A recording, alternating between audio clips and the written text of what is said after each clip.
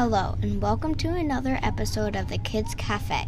My name is Stella, and I'm here with Phoebe.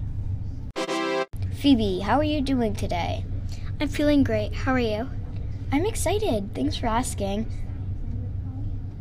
Our listeners are in for a treat today. On this episode, we are going to talk about Dork Diaries books. We think this little sip of conversation will get your day started off right. Dork Diaries books are full of drama and excitement. Phoebe, what do you have to say about Dork Diaries books? I think they're fun to read, and I check them out at the library all the time. Our listeners should try reading them. Phoebe, what's your favorite Dork Diaries book? I like Tales from a Not-So-Glam TV Star. What's your favorite? Well, I don't know, but I just finished a great one right now. It's called Tales from a Not-So-Happy Heartbreaker. Cool, that sounds like a great book. I should try reading it too.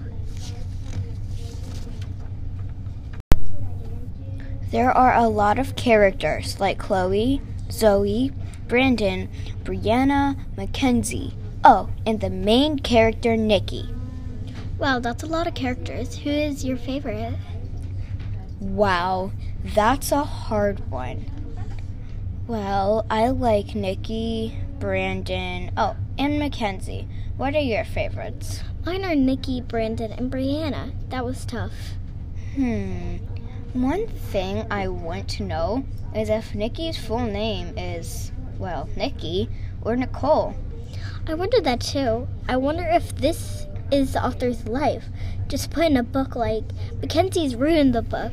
I wonder if she actually had a friend named Mackenzie. That was weird.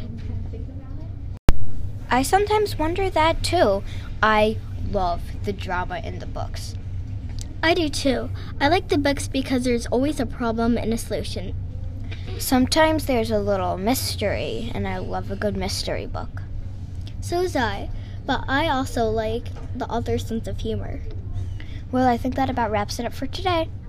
That's what makes Dork Diaries books our favorite. That about sums it up for today. Thank you for listening to this episode of the Kids Cafe. We certainly hope it hit the spot.